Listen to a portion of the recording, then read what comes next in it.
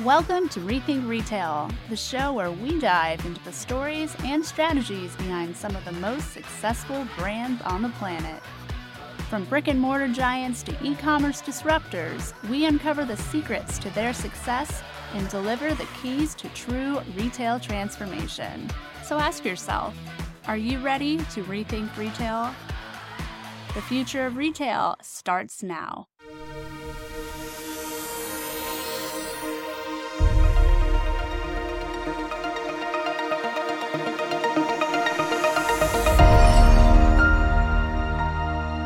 Welcome to Retail Therapy, a Rethink Retail exclusive podcast series where we examine retailers that have a unique history, are making innovative changes to their business model, or are overcoming challenges in order to stay relevant in this highly competitive landscape.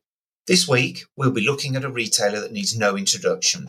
They've dominated the brick and mortar space for decades and are currently the largest retailer in the US. Presently, this retail giant continues to expand globally while making significant improvements to its e-commerce capacities and omnichannel transformation. That's right, this week we're diving into the complex history and evolution of Walmart.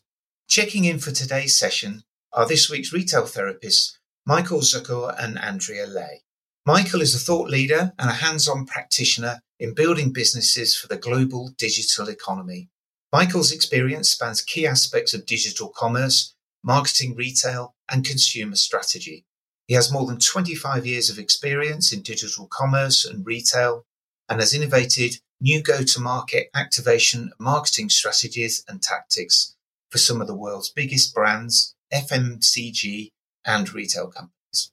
Andrea Leigh is an e-commerce educator, advisor, and entrepreneur with over 20 years of e-commerce experience, including 10 years as the senior executive at Amazon. She is a founder and CEO of Loom Group, the leading educational provider on digital commerce for consumer brands, agencies, and retailers. Andrea is a 10-year former senior Amazon executive and led client strategy at IdeoClick, an Amazon managed services agency. As a top 100 retail influencer and e-commerce industry expert, Andrea is a speaker at national e-commerce and retail conferences, a podcaster with the CPG Guys, a contributing writer, and is frequently quoted in the media. Nice to meet both of you. Good to see you, Ian. Nice to see you, Ian. Thank you for joining us on this particularly interesting episode. Before we dive into today's therapy sessions, let's first begin by learning a little bit more about our patients' history and what got them here today. In 1962, Walmart was founded by Sam Walton in Rogers, Arkansas in the United States. And from 62 to 70, Walmart expanded rapidly, opening multiple stores in Arkansas and then also expanding into neighbor states. In 1970, they became a publicly traded company with stock listed on the New York Stock Exchange. Starting in the 1980s, Walmart expanded nationwide, opening stores across the United States and became one of the largest retailers in the country. And in 92, they surpassed Kmart to become the single largest retailer in the US. In 2000, they expanded their online presence and launched Walmart.com. And from 2005 onwards, became the largest employer in the world with over 1.6 million associates worldwide. In 2010, they announced their sustainability initiative, aiming to be powered by 100% renewable energy and producing zero waste. And in 2016, they acquired Jet.com, an e-commerce startup, to bolster their online presence and compete with Amazon. And 2 years later, acquired a 77% stake in Flipkart, an Indian e-commerce company, making its largest acquisition to date. In 2020, they launched Walmart Plus, their subscription-based service offering benefits such as free delivery and discounts. And presently, they continue to expand globally, innovating in retail technologies and focusing on sustainability efforts, which brings us to today. So let's start off by discussing some of the factors that have led to Walmart's current state. Andrea, I'd like to start with you and just get a sense of your perception of who Walmart are and how they're trading at the moment. Yeah. Well, I think when I think about Walmart, I think about their kind of leading position in e-commerce grocery. Obviously my realm is very focused on digital commerce and click to order. And the thing that I found most impressive about them in recent years is their penetration into online grocery. So they're currently at about a 25% market share of online grocery. They're beating Amazon. And that's a hugely important industry as the shopper has changed a lot in the last few years. And, I think we've all seen a lot of data about e-commerce penetration and orders moving online and then orders moving back to stores. But one area that stayed pretty sticky post-pandemic was online grocery. So shoppers continuing to buy groceries online. Now, the lion's share of it is pickup for them. And that's actually great because that's a more sustainable model economically.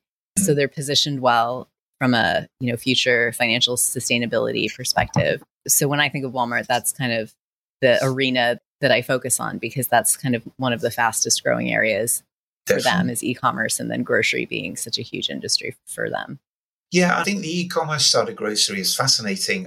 Certainly in the UK where I'm based, we see a lot of the grocers struggling with the delivery side. So I think it's great to see Walmart are able to do the pickup in store aspect a little more. I mean, what's your take on them, Mike? How do you perceive what Walmart are doing on a commercial level at the moment? Well, this is a great patient to be talking about today. As I see Walmart laying on our couch, I see a very, very healthy patient. I see a patient who's come a long way over the last 5, 6, 7 years and has done a lot of work on itself, so to speak. First, in consumer perception, I get the general sense that Walmart is no longer considered, the shopping venue for only maybe the lower middle classes or for people who don't have a lot of money. It used to be the industry joke about Target being Target and, Target having elevated themselves above Walmart. And a lot of that was in their merchandising and how they marketed themselves, and certainly the brand and creator collaborations they did. And I think Walmart's really caught up very well there. I'm fortunate enough to live in a nice upper middle class suburb of New York City. And most of the people in my town, including my family, we shop at Walmart. The stigma is kind of gone. There's a perception that the goods there are of high quality, that it's a great experience, that convenience. I think that's really where they've really helped themselves is it's just simply convenient to shop with Walmart. I mean, that whole statistic about there being a Walmart within X miles of 95% of the US population, what could be more convenient than that? Yeah. And now you add to what they've done online. And I know it's a question that we're coming to probably later in the conversation about how they've improved their omnichannel experience. Well, I think first they had to create an omnichannel experience, and they were certainly latecomers to the game in providing that. But what I think they've done successfully over the last 5 or 6 years is they've graduated to a real unified commerce model. Not perfect yet, but the integration of the stores. I just bought some fishing gear from Walmart a couple of weeks ago. Some of it I was able to split the order and pick up in store, and some of it they shipped to me, and everything was perfect and convenient. And as we've seen them add, a marketplace and adding, a media agency and their own logistics, they've really matured into an ecosystem company. And I think that's what's given them the leg up, to have these tens of thousands of stores, plus a maturing ecosystem, plus overcoming the stigma. And I'll finish with this. I saw a great tweet the other day that a lot of people got a laugh out of, but a woman had posted that I like going to the dollar store to shop because I don't have to dress up like when I go to Walmart. So I think that speaks to, the perception of the fun and ease and convenience of shopping with Walmart, and the perception of quality goods has really transformed who they are. No, that's a great observation. And Andrea, you're both coming from the digital side, but I was wondering how much of this sort of general appeal and growth and appeal is the improvement in what they do. Do you think there's an aspect on the current cost of living crisis influencing this? Certainly in Europe, we're seeing people going to Aldi more, or people are splitting their shops. So people will go to Waitrose, which is like the Whole Food equivalent, and Aldi, and they're splitting this. So, Andrea, do you feel that the growth that Michael was alluding to here is all down to improvement in quality, or is some of it down to the nature of the environment we're in, where we're seeking more value as well? I think it's a few things. I think the shopper's changing. The payments releases a great report every few months on the consumer sentiment around inflation and shopper behavior. And almost all shoppers report some reduction in spend in consumable categories. So, Walmart is certainly a beneficiary of that, given their value-based messaging. And I think another thing that is pretty telling is the growth of their Walmart Plus program. So they're running around, I think, a little more than 20% of US shoppers right now. And it's great because they've got, online shipping, you can get stuff shipped to stores, but they also offer gas discounts, which is another area where consumers are reporting. Consumers report feeling, according to the payments report, feeling inflation the most on groceries and gas. And those are two areas that Walmart is playing in right now and promoting through the Walmart Plus membership. So I think that membership growth is pretty telling. And certainly they're benefiting from consumers trading down. We work with a lot of brand manufacturers, and a lot of them are seeing, faster growth, stronger growth with Walmart than they are with Amazon from an e-commerce perspective. So we know that they're gaining at least the digital shopper and maybe taking that shopper away from Amazon sometimes. Definitely. And there is always this comparison between Walmart and Amazon. And then they're big players, but they're arrived from different areas. One was obviously a pure digital, one was pure physical, and they're now sort of adjusting across. Michael, how well do you think Walmart are doing in taking on Amazon, aside of the issues of just sort of engaging their customers? Because this constant comparison is always ever present. Do you think they're doing a good job of this? Yeah, Walmart has been far more successful in transitioning to a multi-channel unified commerce world than Amazon has. Amazon has tried everything from buying Whole Foods to Amazon Go, and we just haven't seen them succeed in the physical retail realm yet. Whereas Walmart obviously started with that huge base of physical stores, and they've been really successful in adding the digital and e-commerce element. So I think when we're comparing the two, we can say that, in the merging of the digital and physical environment, Walmart has caught up, Amazon has not. So right there, I would say advantage to Walmart. On the other hand, Amazon still continues to dominate share of buy in terms of just pure e-commerce play. They've had a huge head start, and really where their head start came from was building their logistics and supply chain infrastructure, as well as their IT and technology infrastructure first. I've often said Amazon is basically a supply chain company disguised as a retailer. Amazon, for all intents and purposes, is not a retailer. And it's not a marketplace either, right? Years ago in our shop, we used to talk about Amazon in the same conversation with marketplaces. But 5 years ago, we said you have marketplaces and you have Amazon. And you basically need strategies for both. And the strategies for the two are not the same. How does Amazon differ from a marketplace then? Because they built the first fully integrated retail and e-commerce ecosystem in the US. It started right in retail. There are two great enablers to success and, more importantly, to profitability, right? And that's the big conversation in e-commerce today is profitability. It's hard to make a profit. On the surface, e-commerce is a crappy business model, and that's why integration is so important. But the tolerance that the company and investors had for Amazon to lose billions of dollars a year for the better part of 15 years to build that logistics and IT infrastructure is what gave them the moat and their natural advantage. I agree. I think there are Amazon could be considered a lot of different types of companies. I do think they are a supply chain company, and I completely agree with what you're saying. I think they're also maybe even more now than a supply chain company, they're a technology company. And I think one of the things that contributed to their moat was that they were treated like a technology company by investors and by Wall Street. Walmart's always been treated like a retailer that has to return profit margins. Amazon's treated like a Silicon Valley tech company that can lose money for many, many years before actually turning a profit. And so I think that also contributed to their moat, that they were given a really long leash by the investment community to lose money as a sizable business. I mean, I don't think that today's climate would support that kind of trajectory in a large company. It doesn't. I mean, we're seeing a lot of these ultra fast delivery companies quickly fold and go out of business, the Amazon FBA aggregator space. You can even look at some of the non-commerce examples of companies that have faced too much pressure and, haven't survived.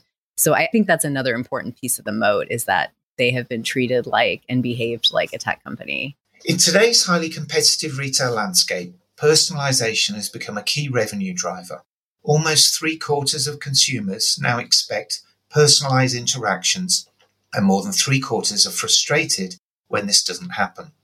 Retailers need to deliver more robust sensory experiences and personalized customer service, and evolve with personalization, seamless purchasing, and intelligent store experiences. Beyond just personalizing the shopper experience, elevating the shopper experience relies on smarter, more connected stores, unified commerce across diverse channels, smart advertising solutions, and seamless customer service. Microsoft Cloud for Retail can help you evolve and elevate your shopping experience. We're excited to tell you about PayIQ's state-of-the-art payments intelligence solution that grants us access to untapped first-party data for all previously anonymous customers.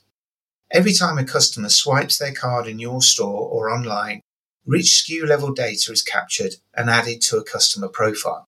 These profiles are built from consistent payment data, meaning you get detailed insights into the omni-channel purchasing behaviors of every card-paying customer. Learn more at pay-iq.com. Absolutely. And then, we can further the comparison with that they've become a media company.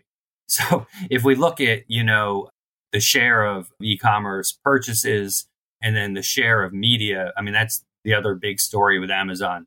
Look, Walmart wasn't blind to it. They certainly built their own media arm. But if we look at Amazon still, dominates, you could take the next 10 retail media companies and stack them up, and I don't think they'd reach the revenue that Amazon has. So that's where they've really dominated too. And it's part of the flywheel, and it's part of Amazon's virtuous cycle. Promote your products here, sell your products here, ship them easily here. I think if we want to step away from the differences, though, one thing that the two companies have in common is that they are highly consumer focused. Amazon has been famous and talked about for, a decade and a half that, nobody else matters for Amazon except the consumer. And it's really true. The decisions they make, don't generally benefit the brand or the seller or the service providers. It really, in the end, benefits the consumer. And I think Walmart has had that in their DNA since their founding and have continued and built on that strength. Andrea had mentioned the importance of the Walmart Plus membership. Walmart just announced that they're offering a $49 membership for families who are living on government assistance. So, wow, that's a tangible as well as a real message sent that, Amazon is in it for everybody. And if you look at... Could you just briefly explain what that offer is to anyone who may not know what it is? Sure. So, Walmart Plus is akin to Amazon Prime. It provides you with all sorts of benefits, discounts. It's your membership program. It's what really ties you to Walmart. And it's grown incredibly fast, as Andrea mentioned, and it's really becoming a pillar strength of the company. And they understand that Prime was one of the drivers for Amazon. It's really, if you look at why consumers, I can speak for myself. My God, click and 2 days later or a day later and my product is here. Who doesn't love that? We love that. The brands might not love that because of the costs involved in logistics, et cetera, but we love that. And so Walmart Plus was set up to rival Amazon Prime. So what they've done is they've now offered a $49 membership to families on government assistance. So it's really going to help people. It's going to give people who are really affected. We're talking about inflation. I certainly think Walmart has benefited from inflation and the economic troubles of the last year and a half. But look, Walmart's been around through every bull and bear cycle of the last 70 years, right? And they've remained who they are and they continue to grow. I think what's different is, in addition to the people who are turning to Walmart to trade down a little bit, they're actually generating organic growth from people who don't necessarily need to trade down. without losing focus on the fact that there are people who need them for their everyday low prices. And I think you can see that through some of their assortment strategy and really kind of expanding, particularly in the beauty and healthcare spaces, bringing on some more exclusives. And also you can see it a little bit in the fashion space where they're driving a pretty hard influencer strategy, to try to drive traffic to some of their private label fashion. So yeah, I would agree with you, Michael. I think they're benefiting from the consumer maybe trading down and looking for more value, but I think it's also intentional and they're looking to capture that market share from Amazon and from Target, maybe. Definitely. I wanted to just touch on the social media aspect as well, which is increasingly important now for commerce and retail in general. What are your thoughts on how Walmart are using social media channels to add extra value to what Michael refers to as the unified commerce offer? I think they're still in the early stages there. What I like about what Walmart's done over the last 5 to 8 years is they've not necessarily always innovated, improving the consumer journey and the path to the journey.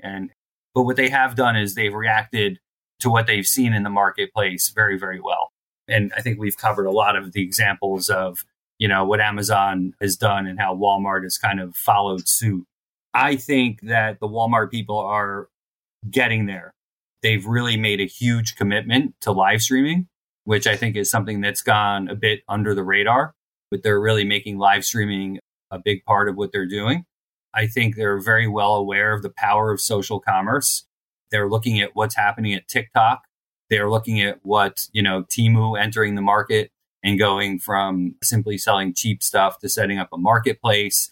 I think they're aware of what Shein is doing as well, coming in and building a marketplace. And they know very well that those companies are going after some of their core consumers. When Temu, you go to the front page and it's advertising, a rain slicker for $6 and free shipping. That's a hard deal to pass by on a lot of people. And so I think what they're seeing is what we're seeing is this reaction to, I think there's going to be a fundamental change in the next couple of years of what social media is.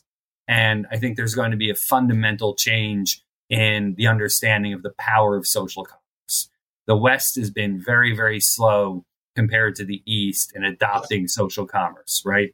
What we've tried to do collectively in the West as retailers and as tech companies is we've tried to awkwardly bolt commerce onto social media rather than building commerce/social from the ground up.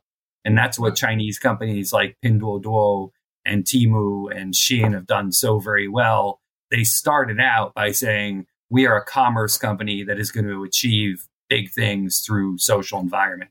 And so I guess I'm kind of getting ahead to one of our questions is what Walmart should be doing in the future. Having a laser focus on those threats from below and from beyond the borders and adopting social commerce is going to be important to them. Which, by the way, is something that Amazon has not really done very well at all either. And I think there's a huge opportunity for Walmart to grab the lead on them there. Definitely. So what are your thoughts on the social media aspect for Walmart then, Andrea? I would agree with Michael that I don't see Walmart being sort of an innovator in a lot of spaces. They're a fast follow. They're kind of a me too. I do think from a social media perspective, they've made a lot of strides in terms of enablement. And so like the content creator program they just launched is an enablement program, right? Like it's making it easier for influencers and for both macro and nano influencers to promote their products on their behalf.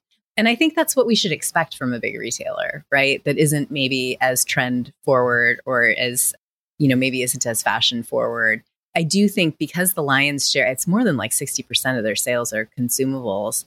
Those are really tough categories from a social media perspective. We're working on a social commerce course right now. And so we just did some interviews with the head of social commerce for McCann and some other thought leaders. And, the consistent message we heard was that it's working really well for beauty and fashion. And Walmart does have a pretty big beauty business, but it's really hard to think about like, how would you create an influencer strategy or a social commerce strategy for Pop-Tarts or like for toilet paper, or there's some categories that just don't lend themselves super well to that type of engagement with shoppers. So I think they've had a nice focus on enablement, but maybe less of a focus on innovating, versus when you look at a retailer like Target, and they have a much smaller percentage of their sales that are consumables, and they do a lot more on the fashion and exclusive beauty side.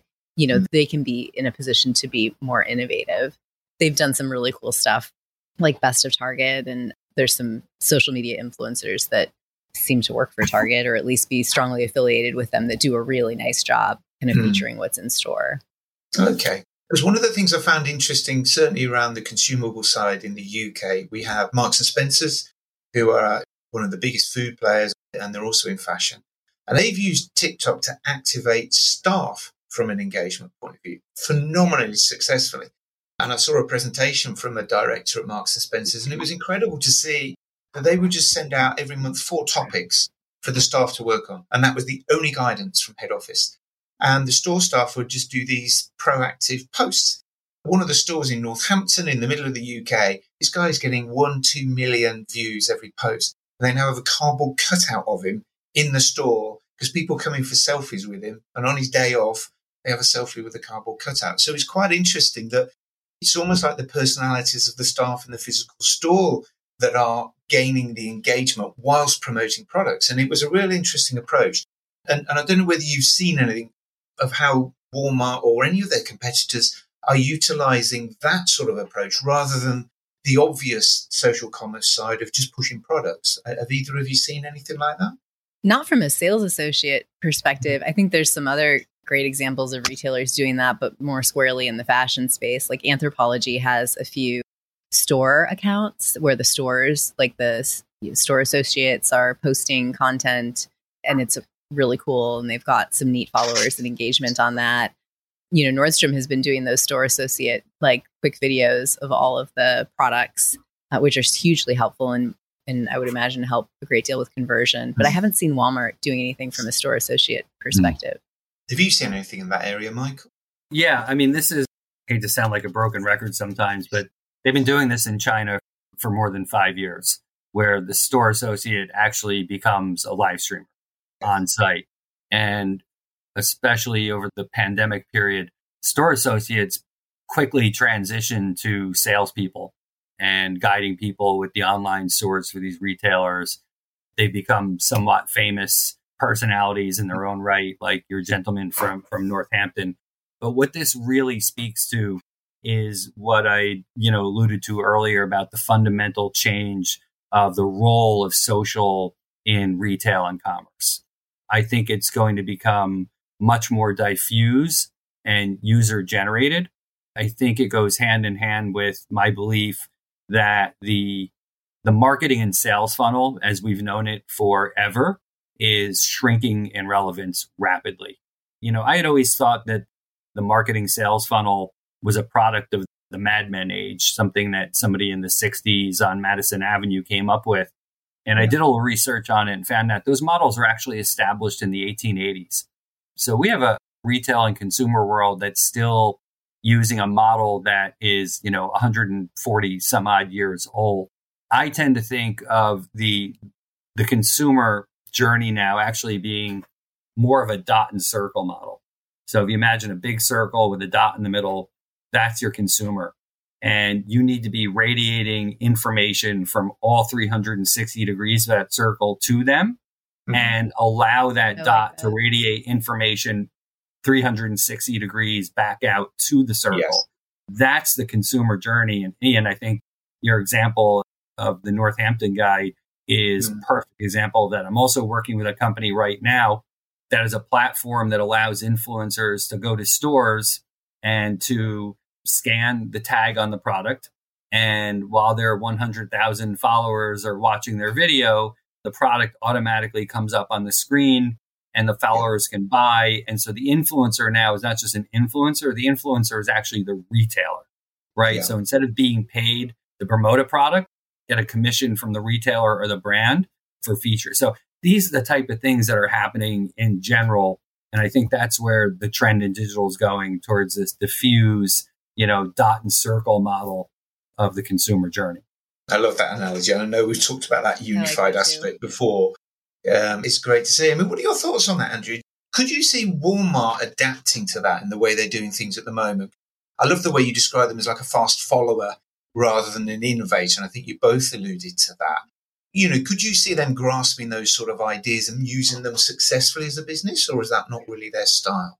I don't think it's their style. I mean, I see them doing a lot of like small scale experimentation, but I think it's really challenging for them to innovate and to experiment because of their scale. Like, it's just so difficult. And I think they also always run the risk of alienating their current, their enormous customer base. So I think it's hard on a lot of fronts for them to really innovate, but I do see them being a fast follow. And while I haven't read anything about it, I would imagine that they're fairly focused on how they're going to incorporate AI into their site in search, because I know Amazon's working on that. And as soon as Amazon does it, they're going to do it. There's this great book that just came out called Winner Sells All by Jason Del Rey. He's a Vox media reporter. And he did this it's an entire book about the Amazon v. Walmart kind of trajectory is the wrong word, but like the evolution and how both companies have been shaped by one another throughout the years, because Amazon was so worried about Walmart and did things with that in that context. And Walmart has been very much Me Too and copying a lot of the things that Amazon's doing. And I look forward to the last question when Michael and I get to talk about what we think, some things we think they should be focused on.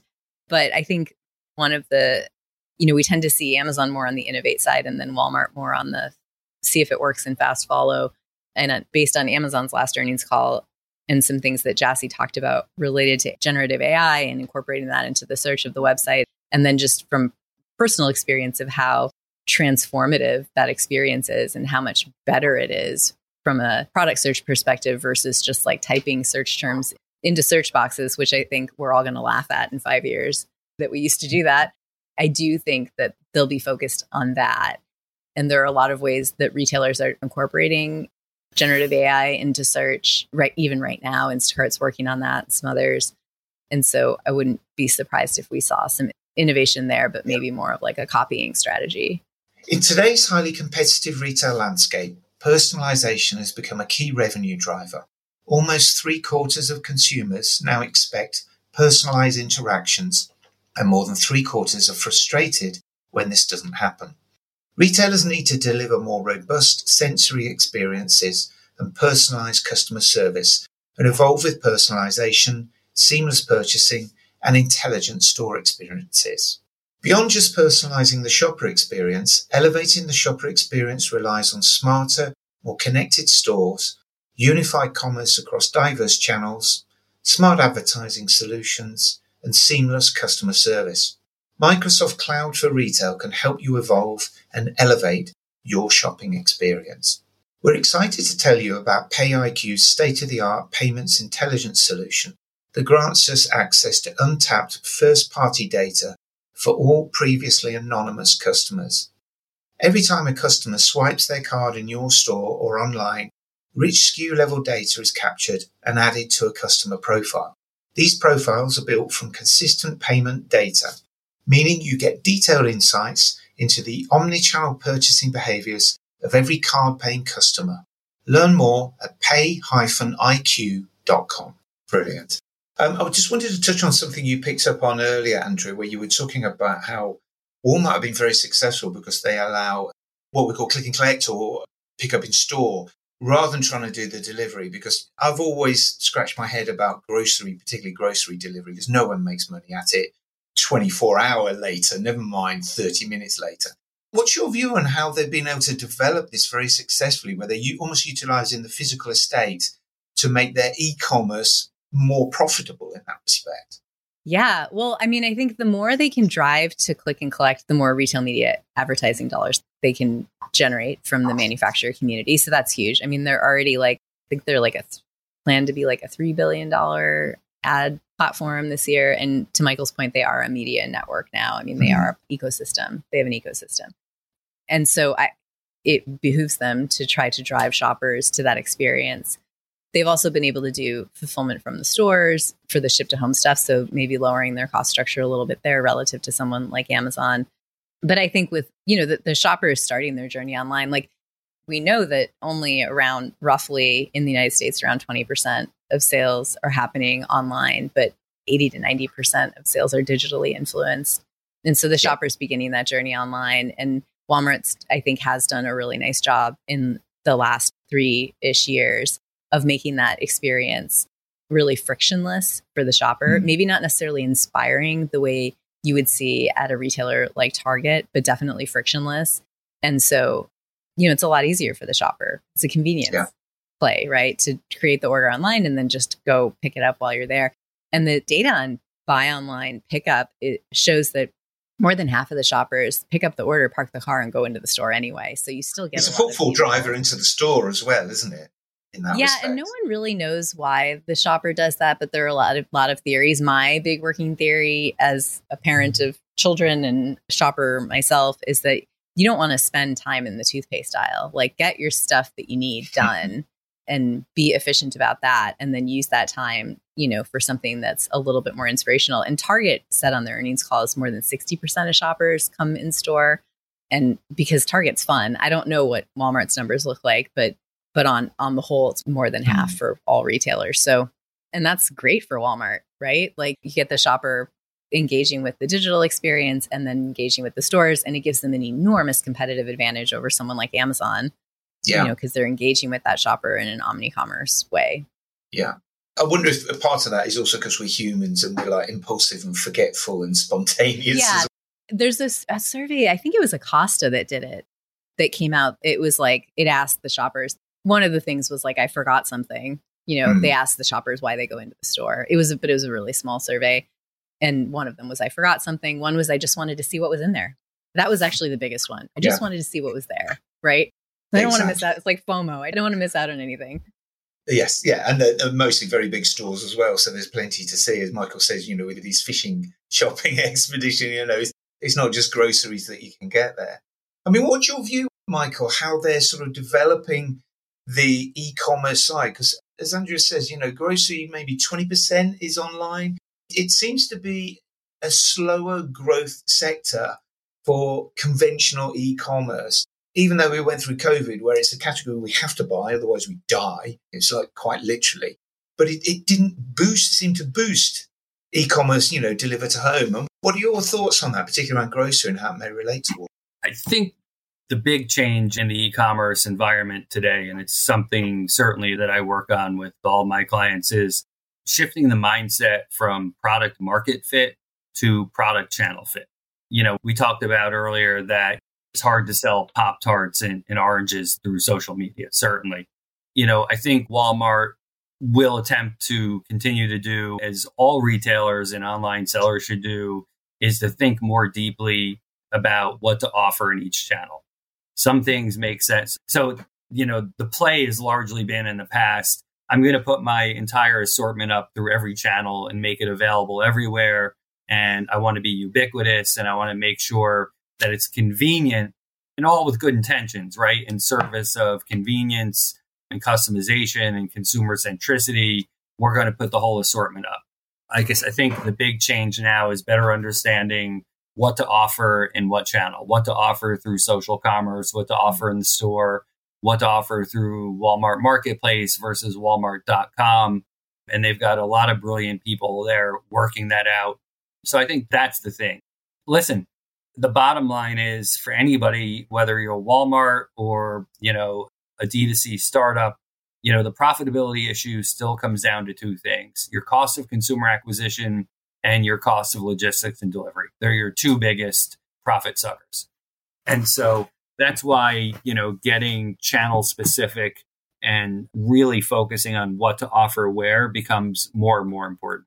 You just, look, when the money was freely flowing from, VC-backed startups, profit wasn't an issue. Profit's now an issue. Making money is an issue. And, there are just some products that were not meant to be delivered. Ordering a 10-pound bag of dog food or cat litter online is just not economic for the seller. I mean, it might be great for you and I, but that's where you say, look, we're going to give you an incentive to come in the store. Come buy your cat litter here and we'll give you a 10% coupon for anything you want to buy online. So I think for Walmart, and look, at the end of the day, Walmart is, in some ways a follow fast company, but they are also the industry standard company. every other retailer still looks at them and says, what are they doing and what can I learn from that? And so I think if they move more quickly to get better at channel specific product offerings, that's going to help grow e-commerce for them and in the US overall. I think part of the issue with somewhat stagnant e-commerce growth today is two things. The wrong assortment being offered through e-commerce channels, number one. And number two, with all the trillions of dollars that have gone into developing e-commerce over the last decade and a half, there's essentially one thing that hasn't changed, right? The great irony of e-commerce is the actual experience of shopping online. It's still a flat screen, two-dimensional, scroll and click experience. I mean, how is it possible that 20 years later, I mean, look, the graphics are better, yeah, but is the experience really any different? And so again, part of this change through social commerce and e-commerce, and what I think is happening right now is e-commerce is going through the disruption that e-commerce forced on retail 15 years ago. E-commerce is its own disruptive mode, and it needs to shift to more immersive commerce, better integration of content, commerce, and community, and a more three-dimensional shopping experience online. Otherwise, I have a hard time seeing commerce break through, ever getting past the 25% total sales mark. I thought you were about to take us down your favorite rabbit hole of the metaverse for a moment, Michael. Well, no, but that's an interesting evolution of the e-commerce, and it is more immersive, isn't it? Yeah. Well, listen, my stand on the metaverse has not changed for the 2-3 years everyone's been talking about it, which is this.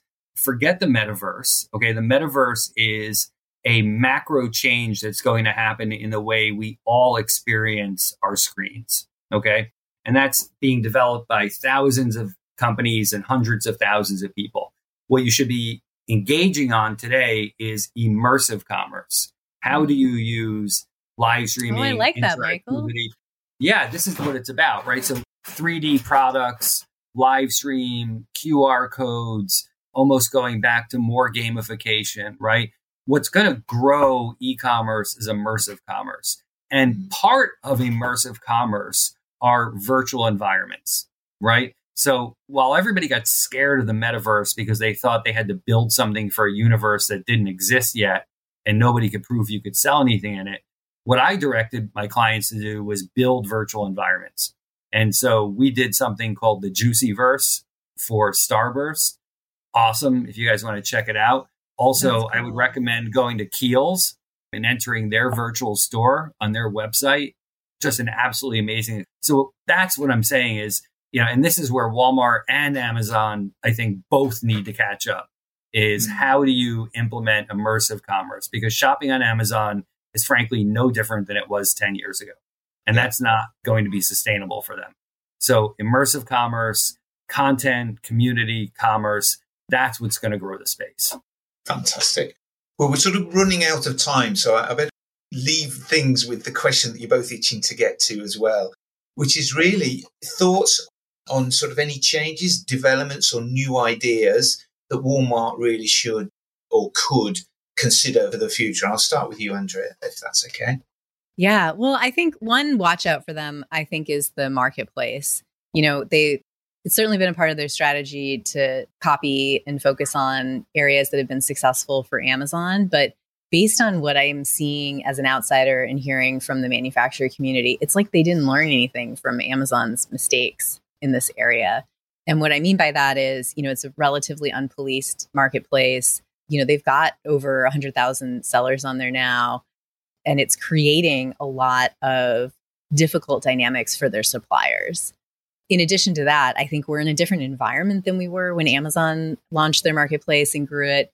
Back then there wasn't a lot of policing of that type of activity, and they were given a lot of grace because they were the first ones doing it.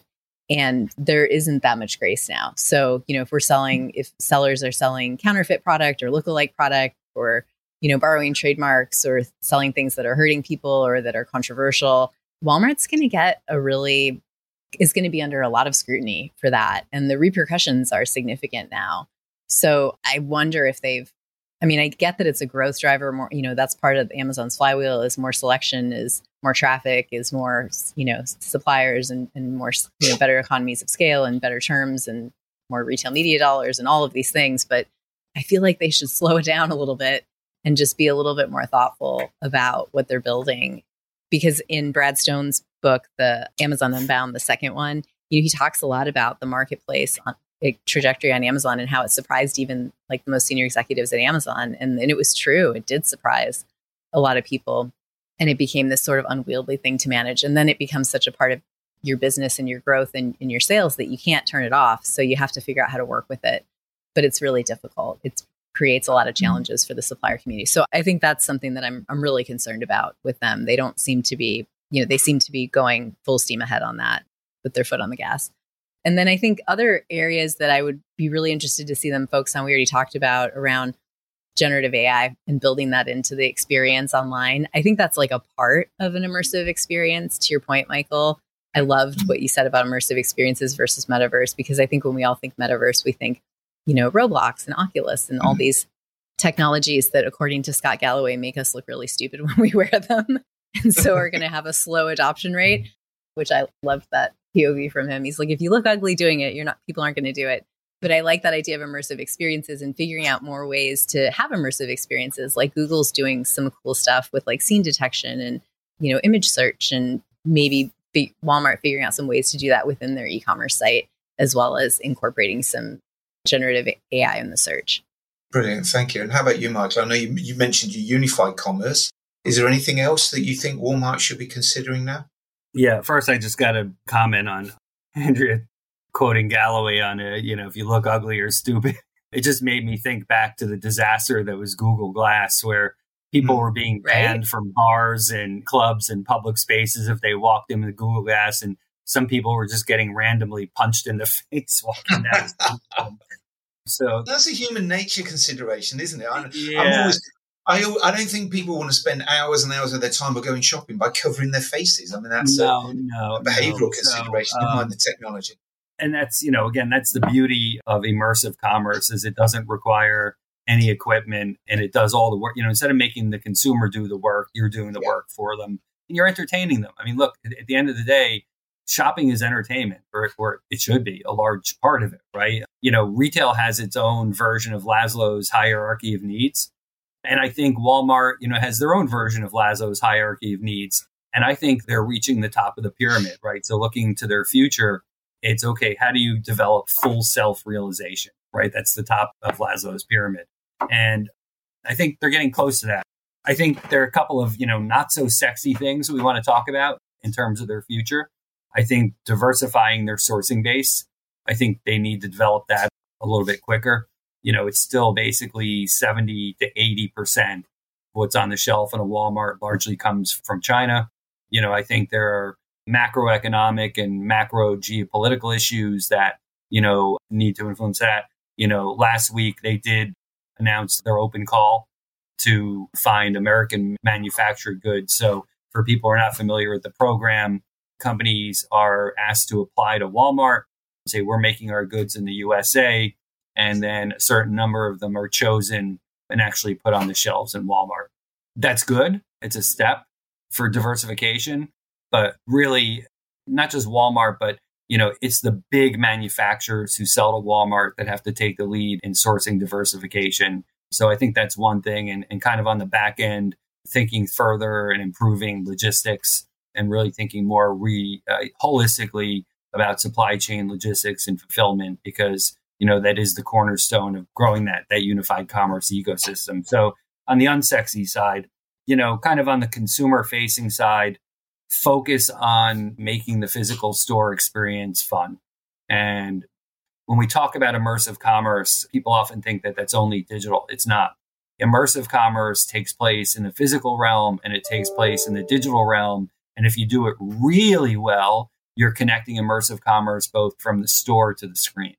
So I think, continually updating the stores, making them more interactive and more tech enabled, that's fun, right? I still thrill walking into a store, a really big store, whether it's Cabela's or Walmart, and just being surrounded by 250,000 SKUs of stuff. You can't replicate that online because you have to physically scroll and click. You just can't replicate that. Yeah. Okay, but don't rest on your laurels there. Tech enable the store and make it fun. So focus on, store tech. And then I think continue building the unified commerce system that they're building. And then also, like I said earlier, focus on the development and make sure they're staying abreast of e-commerce is actually in disruption now. And they can't just, rely on the static e-commerce model they've built thus far. That's where they do need to innovate or follow really fast. Yeah, but overall, our patient is healthy. I think their mindset is good. Their prognosis is good. Now they just need to work further on that self-actualization. And the doctors are happy at this point. Brilliant. Well, thank you both for the annual checkup. Good to know. And I'm sure their insurers will be happy as well. So thank you very much for joining us this week, both of you. You've provided some fabulous insight on a brand that we know very well, but giving information that may not be obvious to everyone. So thank you for joining us on Retail Therapy, and thank you to everyone for joining us this time.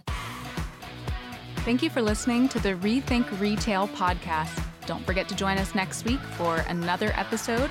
And if you're interested in being a guest on the show, apply at rethink.industries/podcast guest. That's rethink.industries/podcast guest. Follow us on Twitter at rethink_retail and show some love by subscribing on iTunes podcast app. Until next time.